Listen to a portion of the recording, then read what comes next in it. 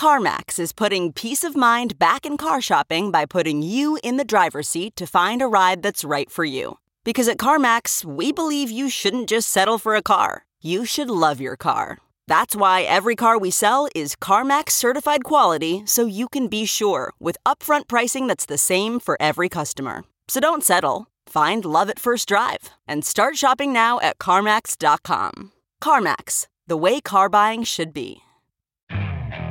Okay, picture this. It's Friday afternoon when a thought hits you. I can spend another weekend doing the same old whatever, or I can hop into my all-new Hyundai Santa Fe and hit the road.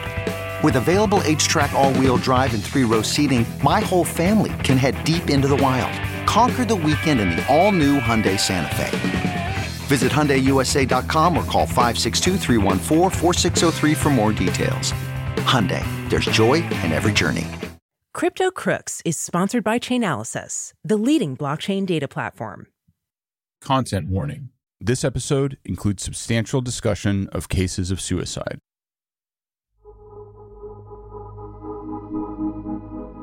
On May 12th of 2022, a figure lurked outside of an apartment complex in the Seongsu-dong neighborhood of Seoul.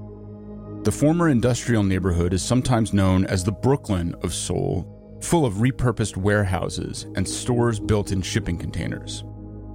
The figure, according to police reports, waited for a resident of the building to unlock the front door, then slipped inside behind them. This individual then made their way to the apartment of the most notorious South Korean alive. They rang the doorbell and knocked until a young woman answered. The trespasser had just a single question. Is Do Kwon here?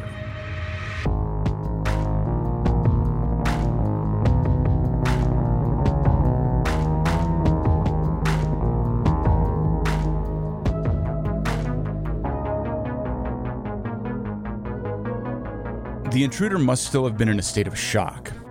In the space of barely a week, this person would later tell reporters and police, they had lost the equivalent of $2.3 million due to the collapse of Terra, Do Kwon's much-hyped blockchain system.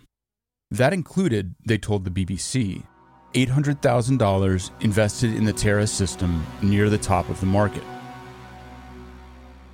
The young woman who answered the door was Do Kwon's wife. It's likely there was at least one other person home that day, the couple's infant daughter. Her name is Luna. It had all happened so fast. On May 6th of 2022, the Terra blockchain was still one of the most hyped projects in crypto. Its so-called algorithmic stablecoin, Terra USD, used fancy financial engineering to ensure it always traded at a price of $1. Terra's creator and figurehead, Do Kwon, was controversial but powerful. He had amassed a huge war chest and was launching a plan to buy $10 billion worth of Bitcoin, vastly increasing his influence. But financial reality had other plans. On May 7th of 2022, Terra USD's dollar peg wavered, at first by just a single penny. But that was enough to set off a so-called death spiral, a fatal flaw in Terra USD's design that experts had been warning about for years before Terra and Do Kwon rose to prominence. Terra USD spiraled downward at blinding speed. By the evening of May 9th, the $1 stablecoin had plummeted to 65 cents. On May 11th, it dropped under 30 cents. By May 13th, the magical blockchain dollar could be had for a much less magical 8 cents. This, in turn, triggered wholesale printing of Luna, the balancer token that was supposed to keep Terra USD's value at $1. And the namesake of Do Kwon's child. This hyperinflation drove the Luna token's price into the gutter, from nearly $65 per token on May 8th to a chilling $0.000025 on May 15th.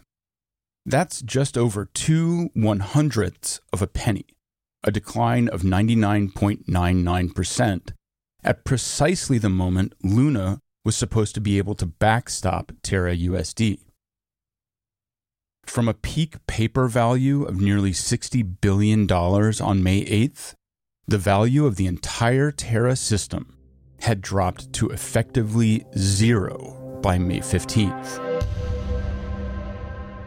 When Terra USD first wavered from its peg on May 7th, Do Kwon had been asleep. And on May 16th, when a distraught visitor invaded his home and confronted his wife, Do Kwon wasn't home. He was in Singapore, where Terraform Labs had set up its new headquarters. Thankfully, when Do Kwon's wife told her unwelcome visitor that Do wasn't home, the intruder left. Later, it was revealed that the visitor was a South Korean crypto investor and commentator known by the name Chancers. His goal, he revealed, was simple. He wanted an apology from Do Kwon. As we'll see, that wouldn't be fast in coming. But whatever Chancer's intentions, soon after his unwanted visit, Do Kwon's wife requested police protection. Her husband certainly wasn't providing any. As the collapse of his flawed creation triggered waves of despair and rage from more than 200,000 victims worldwide, he would flee from Singapore to Europe. By December of 2022, South Korean prosecutors would claim he had run as far as Serbia. But the consequences of Do Kwon's failures would travel the globe right alongside him. The Terra system had attracted investment not just from tens of thousands of hopeful individuals, but from big companies in the cryptocurrency industry. Venture capitalists made small investments to help create the entities that built Terra. Later, hedge funds and investment firms bought Terra-based tokens, placed capital in the Anchor system, or got entangled with Terra through lending relationships. Some of those names may be familiar. Three Arrows Capital, Celsius Network, Jump Trading. The collapse of the Terra system was immensely damaging to some of those big investors. Some of them, in turn, defaulted on their obligations to still other entities.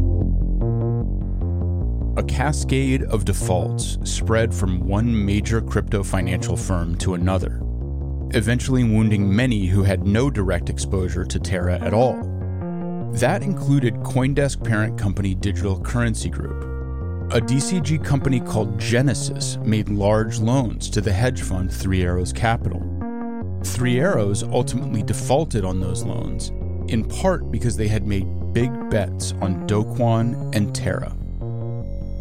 Crypto had been born in the wake of the 2008 financial crisis, when the failure of a complex financial product, in that case mortgage-backed securities, brought the global financial system to its knees. Bitcoin was, among other features, designed to be a cash-like bearer instrument that involved no debt, leverage, or counterparty relationships. But it only took 14 years for Do Kwon, with more than a little help from his many enablers, to recreate the same kind of systemic risk that had caused the great financial crisis. His dream of an algorithmic stablecoin unleashed the exact force cryptocurrency had been created to fight against: contagion. Welcome to Crypto Crooks, Season 2, Lunacy, The Rise and Fall of Do Kwon. This is Episode 2, Confidence Game. Hello, I'm David Z. Morris, CoinDesk's Chief Insights columnist. I've been reporting on cryptocurrency since 2013. I've followed crypto so closely because I believe it will profoundly transform how we live. But I've also watched as the real promise of crypto has been undermined again and again by a stream of con men and hucksters who prey on the uninformed, the naive, and the desperate. It remains a lightly regulated and poorly understood sector, which makes it a perfect hunting ground for scammers. A big part of my job here at CoinDesk is calling out sketchy projects and outright frauds, and I've seen enough of them over the years to know what they look like. We're presenting Crypto Crooks to help educate and protect crypto investors, or just the crypto curious, from repeating the mistakes of history. Each short season of the show focuses on a different major fraud, crime, or bad idea that fleeced investors and the industry. Because while crypto is a radical new technology, the fraudsters using it to rope in victims use techniques as old as the financial industry, in some cases, as old as money itself. This season, we tell the story of a man whose elite credentials and big personality distracted from the flaws in his amazing investment pitch, until, very suddenly, they didn't. Part 1. I've seen the DPEG and the damage done. The collapse of Terra destroyed wealth around the globe and at every level. If Terra's parent company, Terraform Labs, had been a traditional early-stage technology firm, it would have been funded mainly by venture capital funds and wealthy individuals. But a lot of average people invested in Terra. Some bought the Luna Balancer token, which promised to grow in value as Terra grew.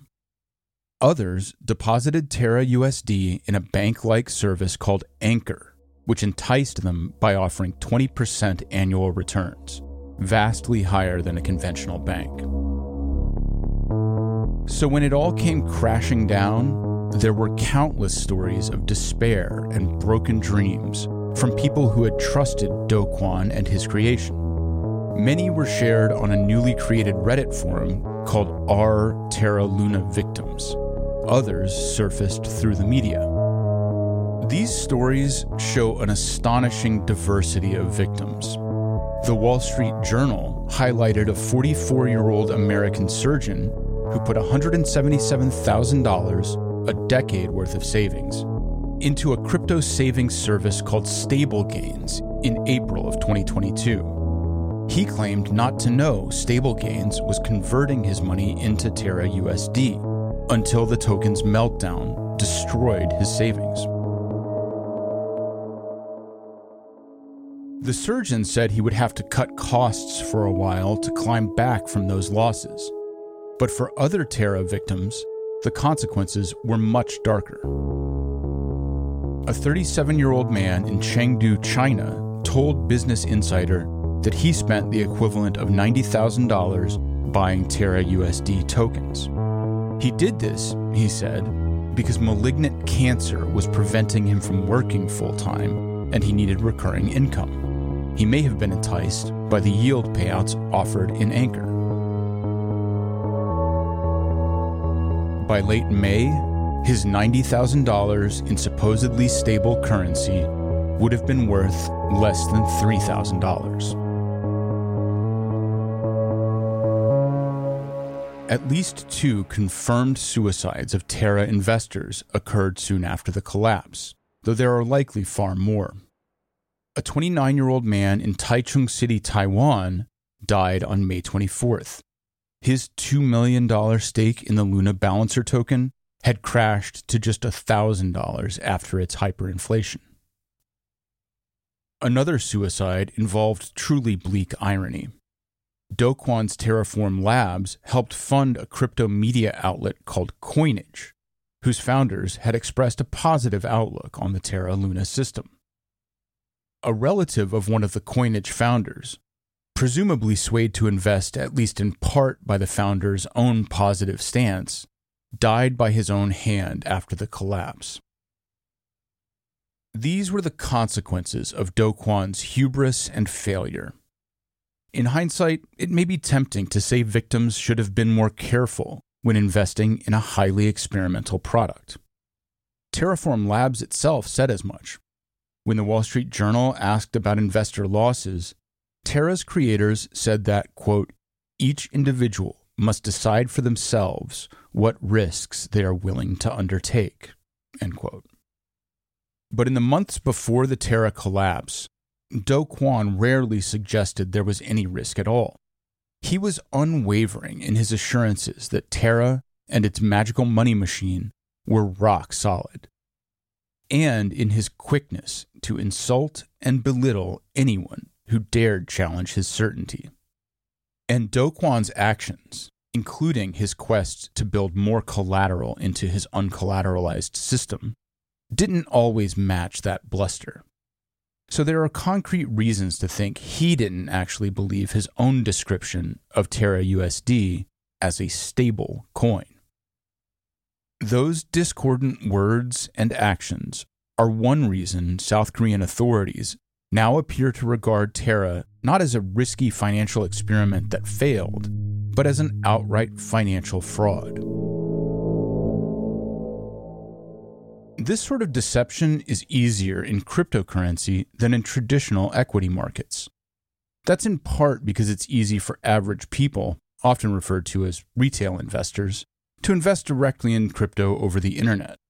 A big personality like Do Kwon can be very convincing to those non-experts.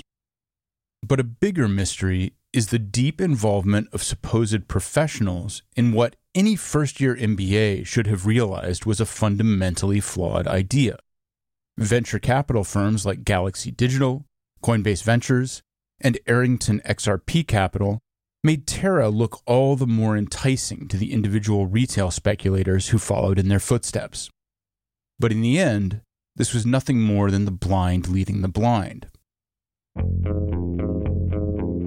Exposure to Terra wasn't the only factor that led to the string of interrelated defaults and collapses by crypto financial firms in 2022. The main culprit was leverage itself, which amplified the damage of bad bets on assets from Bitcoin to Ethereum derivatives to the Grayscale Bitcoin Trust, an investment vehicle run by CoinDesk's sibling company, Grayscale.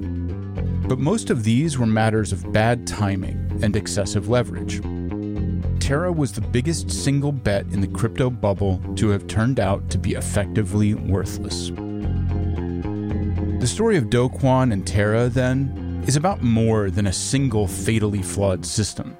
It's the story of how an entire industry fell for a confidence man, and how leverage and financialization made that mistake infinitely worse.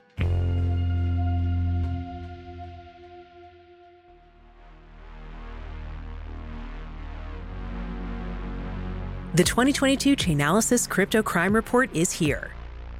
Download your free copy to access 100-plus pages of original data, research, and case studies to understand how illicit crypto transaction volume reached an all-time high of $20.1 billion, why ransomware revenues decreased in 2022, how sanctions designations affected crypto crime, and why 2022 was the biggest year ever for crypto hacking, with $3.8 billion stolen. Download your free copy of the 2022 Crypto Crime Report at chainalysis.com/cryptocrime. Part 2. An anchor around your neck. To be fair, some Terra investors acknowledged that they didn't really believe the algorithmic magic dollar hype. Mike Novogratz is head of the investment fund Galaxy Digital, one of Terra's early backers.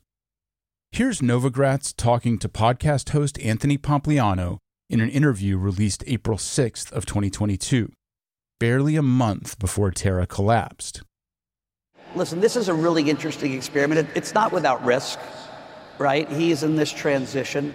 Right now, the plan is to buy $10 billion worth of Bitcoin, and as that ecosystem would grow, that number would grow. That's all good, as long as there's not a run on the bank. And so we should all be open-minded. Like, he's got such good momentum. Wait. Nora? Yeah? You found this clip, right? You're sure it's real? I'm pretty sure it's real, David. It's from a fireside chat Novogratz did with Anthony Pompliano on April 6th. It was at the Bitcoin 2022 conference in Miami. April 6th?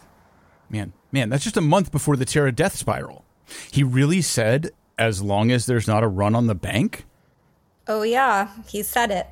And that was the day after Luna hit an all-time high, $119. It was all downhill from there. Well, then it's a good thing analysts say Galaxy had already sold most of its Luna and Terra holdings by April 6th.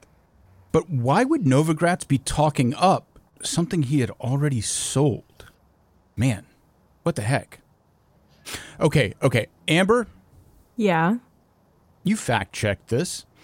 You're sure this is real? It's not like a deep fake? Oh, it's definitely real. You can still go to Bitcoin Magazine's YouTube channel and watch it. Okay. Well, I really hope you two know what you're doing, but I have to hear it again. Altus. Run that back. That's all good. As long as there's not a run on the bank. Bank. It's not without risk. Risk. As long as there's not a run on the bank. Run on the bank. And there it is. One of Do Kwon's and Terra's most prominent supporters. A man who infamously got a Luna tattoo, acknowledging the massive risk inherent to the system. When Novogratz says run on the bank, he's talking about the death spiral that experts like Cyrus Younesi, Preston Byrne, Francis Coppola, and Ryan Clements had warned of, and which eventually unfolded. It's also quite curious that these early April statements came after Galaxy had seemingly sold off a lot of its position in the Terra system. Quote, "Our takeaway from Galaxy's disclosures regarding its Luna exposure is that it appears that the company had sold all or most of its position at a healthy gain during the first quarter of 2022, wrote BTIG equity research analyst Mark Palmer in early May after Terra's collapse. But if Novogratz really believed in what he was saying at the Bitcoin 2022 conference, why had he sold? To be fair, Novogratz was far from alone in, it seems, basing investment decisions on a basket of muddled, contradictory ideas. Here's Kyle Davies, one of the heads of Three Arrows Capital, defending his hedge fund's decision to invest in the Luna Balancer token in a clip spotted by fraud hunter Cass Pianci. This was the first time in history, for crypto anyways, that two coins, both of them, were top 10, and they went to literal zero in a matter of days. And this was an extreme black swan. We thought, first of all, that this would be able to last longer. The combination of stupidity and dishonesty baked into those three short sentences is staggering. A black swan event means something completely unpredictable, something that Davies and his team could never have seen coming. But Davies then says he, quote, thought this would be able to last longer. This implies he thought that Terra would collapse eventually, but hoped Three Arrows could make some money first.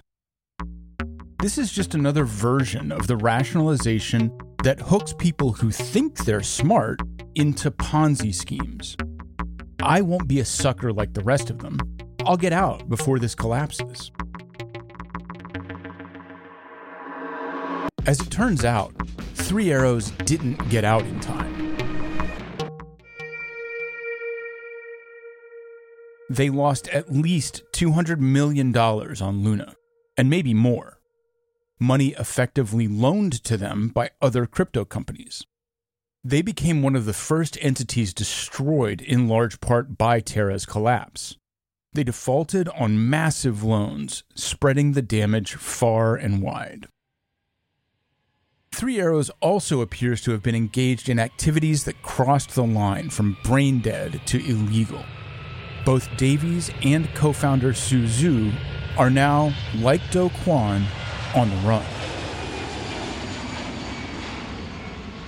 Novogratz did say something else revealing. Ecosystem. The Terra ecosystem was the optimistic narrative of choice for people who were betting on Do Kwon, but didn't entirely buy the algorithmic stablecoin fluff. Do Kwon loved to talk about building an ecosystem that would help support Terra USD's $1 peg by creating demand for the token. For instance, if someone wanted to buy a digital collectible stored on the Terra blockchain, they would first have to buy Terra USD to do it, helping prop up the price in the process. In January of 2022, as part of this overall strategy, Do Kwon announced the creation of the Luna Foundation Guard. This entity, superficially independent but in reality an extension of Terraform Labs, would be tasked in part with deploying capital to defend the Terra USD peg, which we'll learn a lot more about soon. But its mandate also included, quote, allocating resources supporting the growth and development of the Terra ecosystem, end quote. That included distributing grants to developers. That grant program only lasted a few months before Terra's meltdown, but developers had already devoted their blood and sweat to building a variety of applications that interfaced with the Terra blockchain. The largest included a decentralized crypto exchange called Loop and a lottery called Lotera.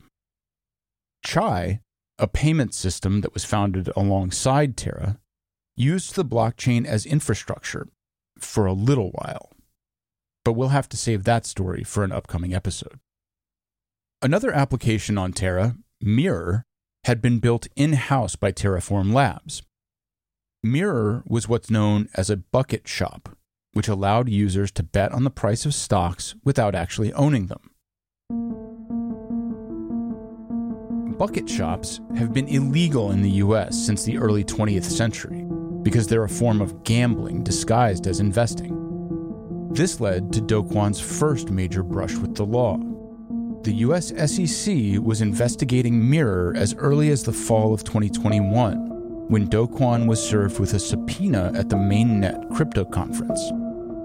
So this was one big part of the ecosystem Do Kwon and his investors wanted to see grow: gambling. The ecosystem argument is convincing at first blush.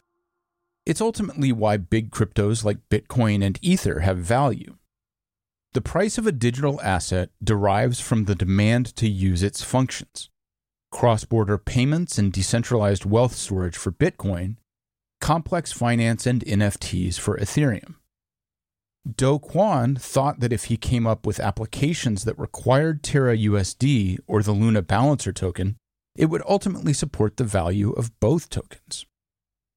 Is it possible to go from Ponzi to stability through widespread acceptance? Like if we start out with a subsidized anchor protocol, which isn't sustainable, that's being propped up by reserves, well, a lot of startups aren't sustainable. They're propped up with VC money, but over time they become sustainable. The ecosystem goal does seem to undermine Do Kwon's core claim about Terra USD. If an algorithm can really stabilize a dollar coin, why is this added boost from an ecosystem necessary? But we'll set that to one side for now. The real problem with the ecosystem play, and the reason Ryan Clements used the word Ponzi, is that while a lot of applications were built on Terra, only one really mattered. The vast majority of all the Terra USD in existence flowed into the Anchor protocol. Anchor was effectively a savings account, just managed on a blockchain instead of by a bank. But far more than the underlying technology, Anchor's competitive advantage was its interest rate. At a time when most regulated banks around the world were paying next to no interest on deposits, Anchor was paying nearly 20% interest, or yield. So if you deposited $100 in Anchor, you'd receive close to $20 in interest over the course of a year. A normal bank at the time might have paid you just a few cents. There was a catch, though. For most of Terra's existence, to get that juicy 20% yield, you had to deposit Terra USD into Anchor.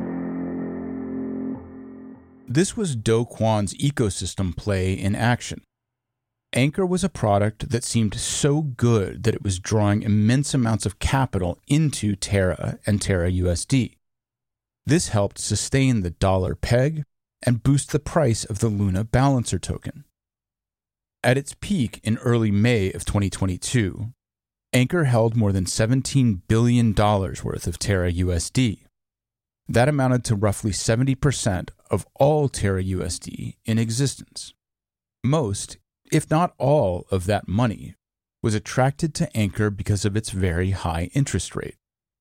That included many of the small individual investors who would later be wiped out. It included many people with effectively no understanding of cryptocurrency.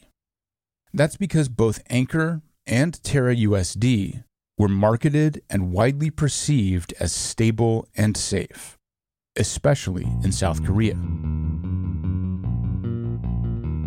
That brings us to a second catch with that fat Anchor yield. The 20% yield wasn't coming from real borrowers. Instead, yields were paid from an external fund, with money largely provided by venture capitalists and large investors. As we'll see, and as critics tried desperately to warn at the time, this was a massive sword of Damocles hanging over the entire Terra system.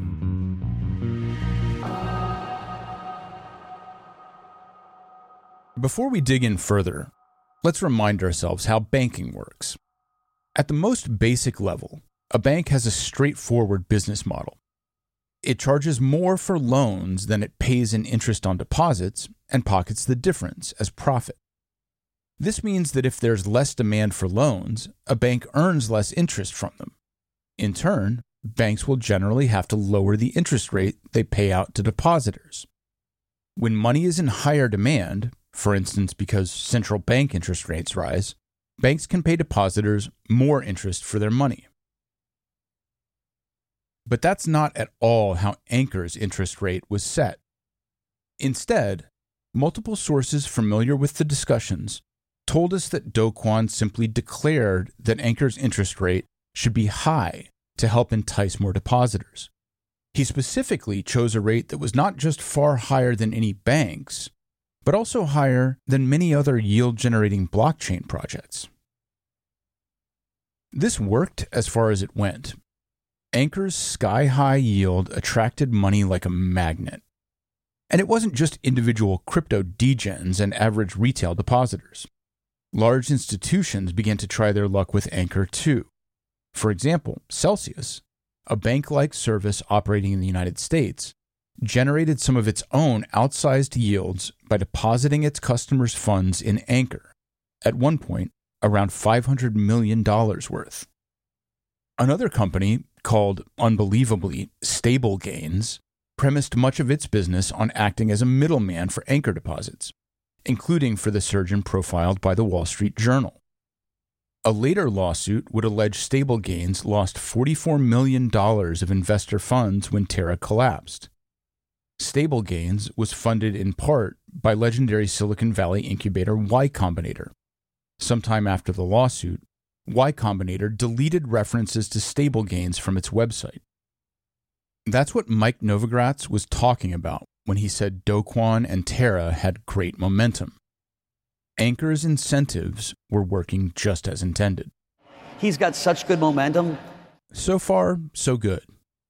But remember that this 20% rate of return was not being paid by those borrowing from the Anchor bank.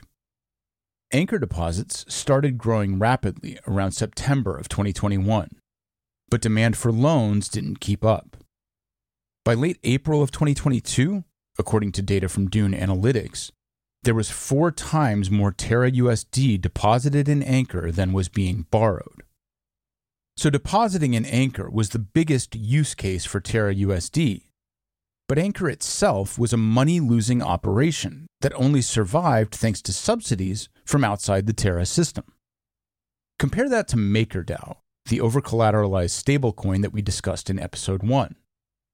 Maker adjusts its interest payments based on loan demand and has now functioned properly through 2 bear markets, which is 2 more than Terra survived.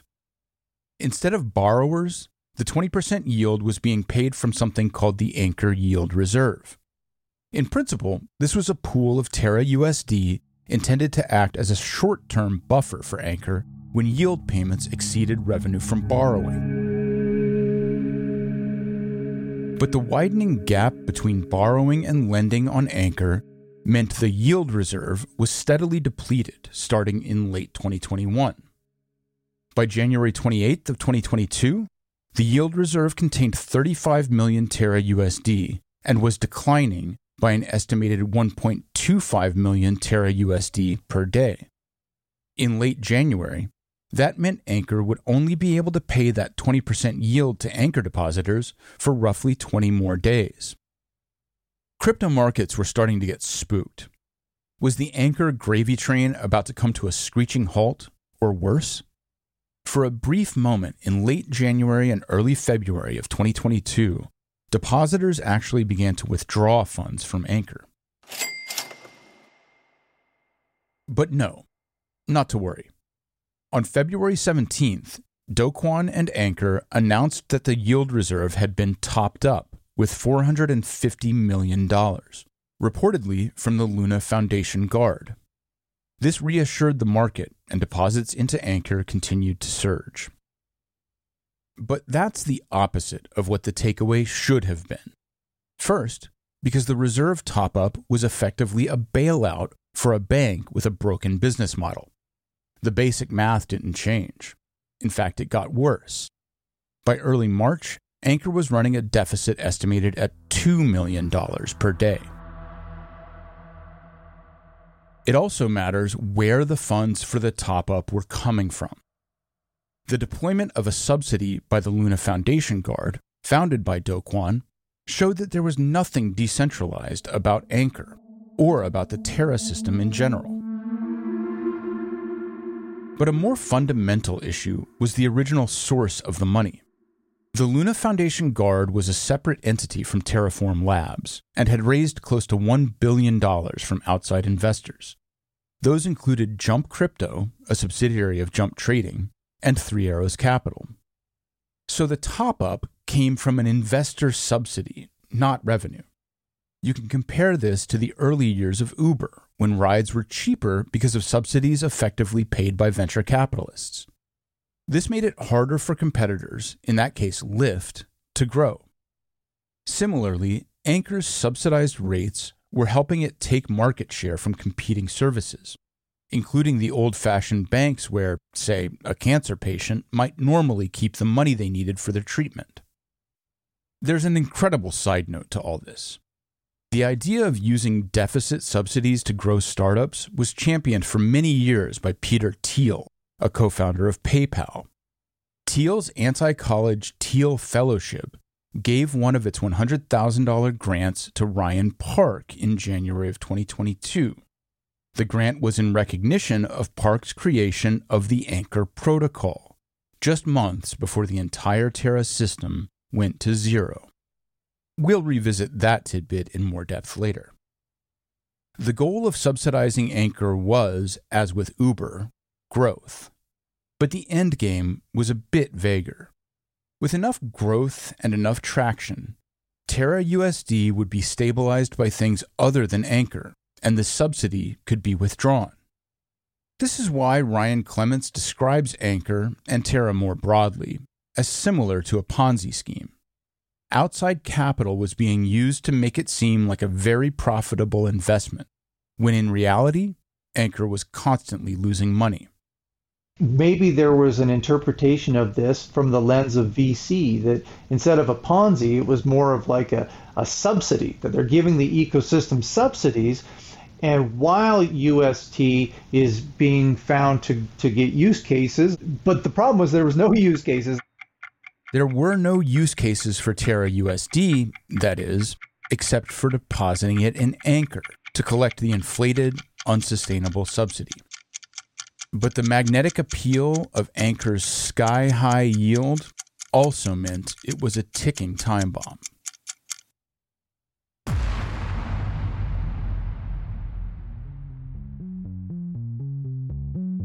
Part 3. Rotator Capital. Do Kwon and his backers argued that there would eventually be so much activity on Terra that the Anchor subsidy could be withdrawn and the interest rate lowered to something more sustainable without harming the overall ecosystem. But this was always discussed in very vague terms, without much analysis of when such a tipping point might arrive. This isn't so different from the way Uber and other companies talked about their use of subsidies to gain market share. After a few years of artificially low rates, they would become ubiquitous, enmeshed in people's lives, while also starving their competitors. So when they raised their rates to a profitable level, people would still use the service. This was a very familiar argument to the people who supported various parts of the Terra ecosystem. Peter Thiel, Y Combinator, and Mike Novogratz are all part of the technology world, where changing people's habits to take advantage of new technology really can permanently reshape markets. But Terra, despite its blockchain trappings, was never really a technology innovator. Do Kwon and his team were merely using well-established blockchain technology as a platform for financial experiments like the Terra USD stablecoin. It was a huge and fundamental error for Do Kwon's backers to transpose their tech industry subsidized growth model to finance. The Anchor subsidy would never have produced the same results as the Uber subsidy. Even if Terra USD hadn't collapsed, users would have left Anchor as soon as a higher interest rate was available elsewhere.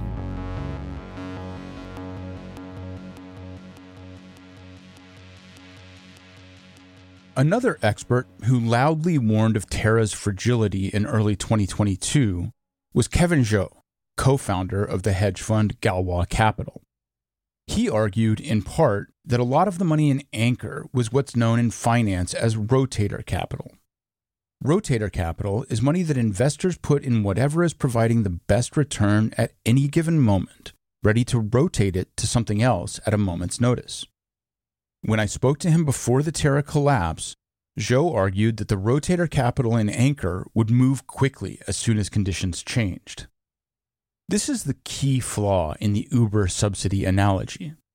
You may use a car service several times a week, but you're not making a major financial decision each time. So a change in habit can persist after the price of the behavior changes. But that's not how banking or investing work. Most people will look closely at the numbers when they make investments. Professional money managers are ready to move money around at the drop of a hat. Investing isn't something shaped by habits, but by hard numbers. So when things started looking dicey at Terra, there were plenty of safer places for agile investors to move their money, and that's exactly what they did. In under 4 days, between the first signs of instability on May 7th and Monday, May 9th, $5 billion worth of Terra USD was withdrawn from Anchor.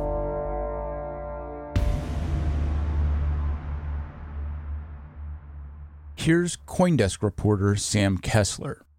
Then there's the people who, saw this as a total game theory thing.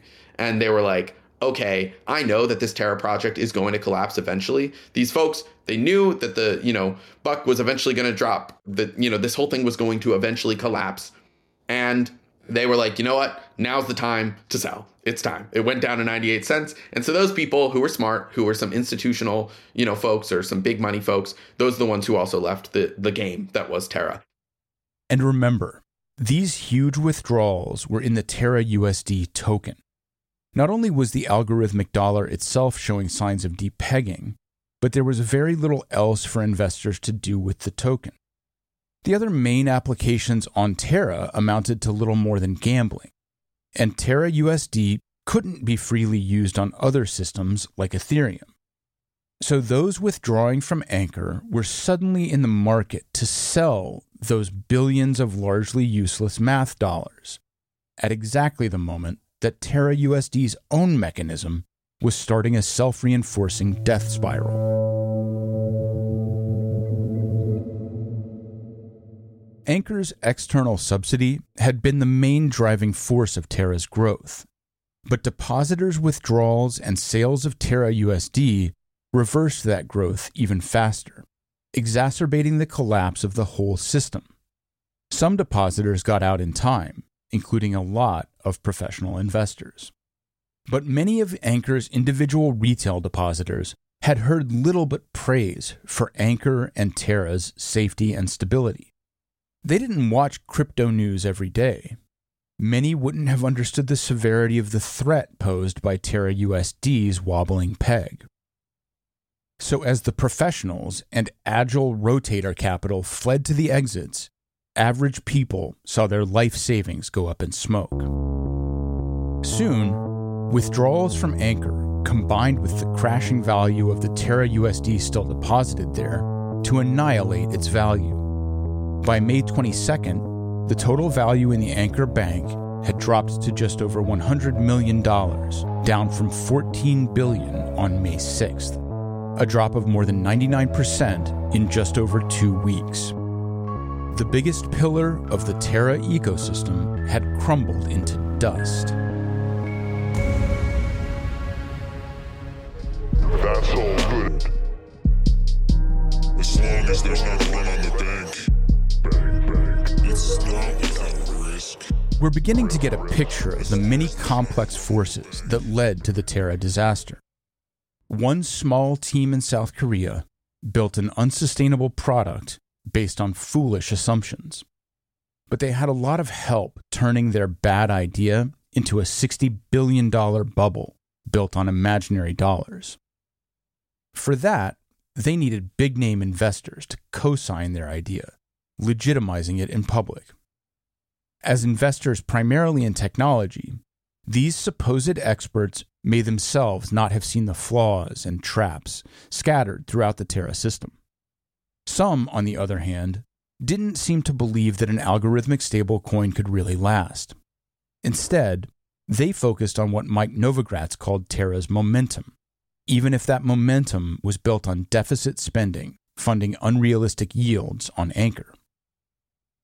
These professional investors rotated their capital into something that was growing, while talking it to the sky to the less informed public. But they were also ready to rotate their money out at the first sign of trouble, and leave the small fry who had followed them to fend for themselves. Many of these Pied Pipers even slipped away in time to turn a profit. One of the major factors that misled people so badly was a focus on credentials, labels, degrees, affiliations. Here's more from Galaxy Digital's Mike Novogratz, delivered at the same conference in early April of 2022. You know, when I interviewed him for my podcast, I said, well, Joe, how smart were you? He said, well, I was pretty smart growing up. And I was like, well, how smart? He said, well, because he got into Stanford. And he said, well, I took 15 AP courses and I got 5s on all of them.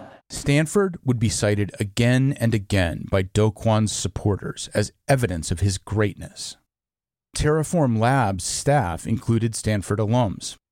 Stanford, the same school Elizabeth Holmes attended before leaving to start the Theranos fraud. Advanced placement classes, by the way, are taken in high school. I got 5s on several of my AP tests too, and I'll tell you right now, you should not give me hundreds of millions of dollars to manage. And while investors were citing Do Kwon's credentials as evidence he would succeed, people inside Terraform Labs were using the investors' credentials to silence internal doubters. So there was one time I was asking about those products on the other anchors and Mirror.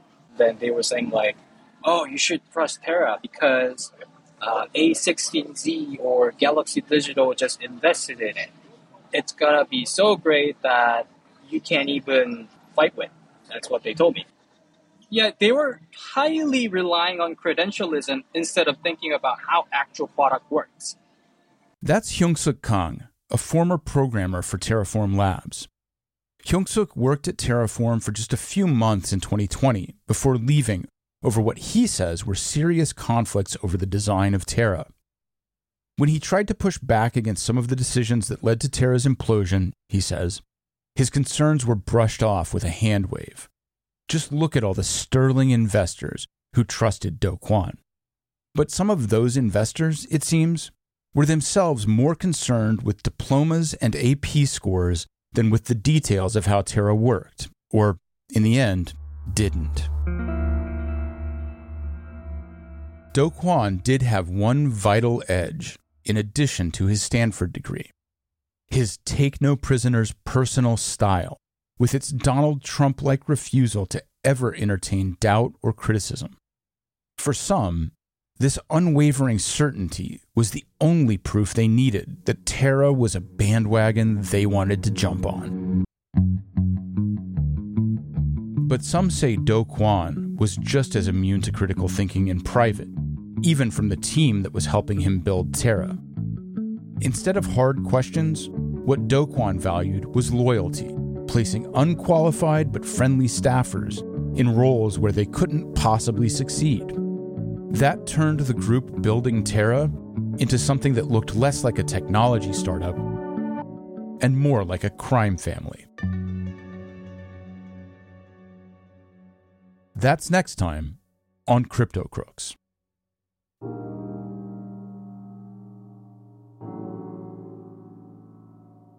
Crypto Crooks is a CoinDesk production. It is executive produced by Jared Schwartz, with additional production by Eleanor Paul, Nora Battelle, Jonas Huck, and Moonbeast. Fact-checking is by Amber Von Schassen. Sound design and original music by Altus Nomina. The show is written by me, David Z. Morris. Thanks for listening. We'll be back soon with another episode.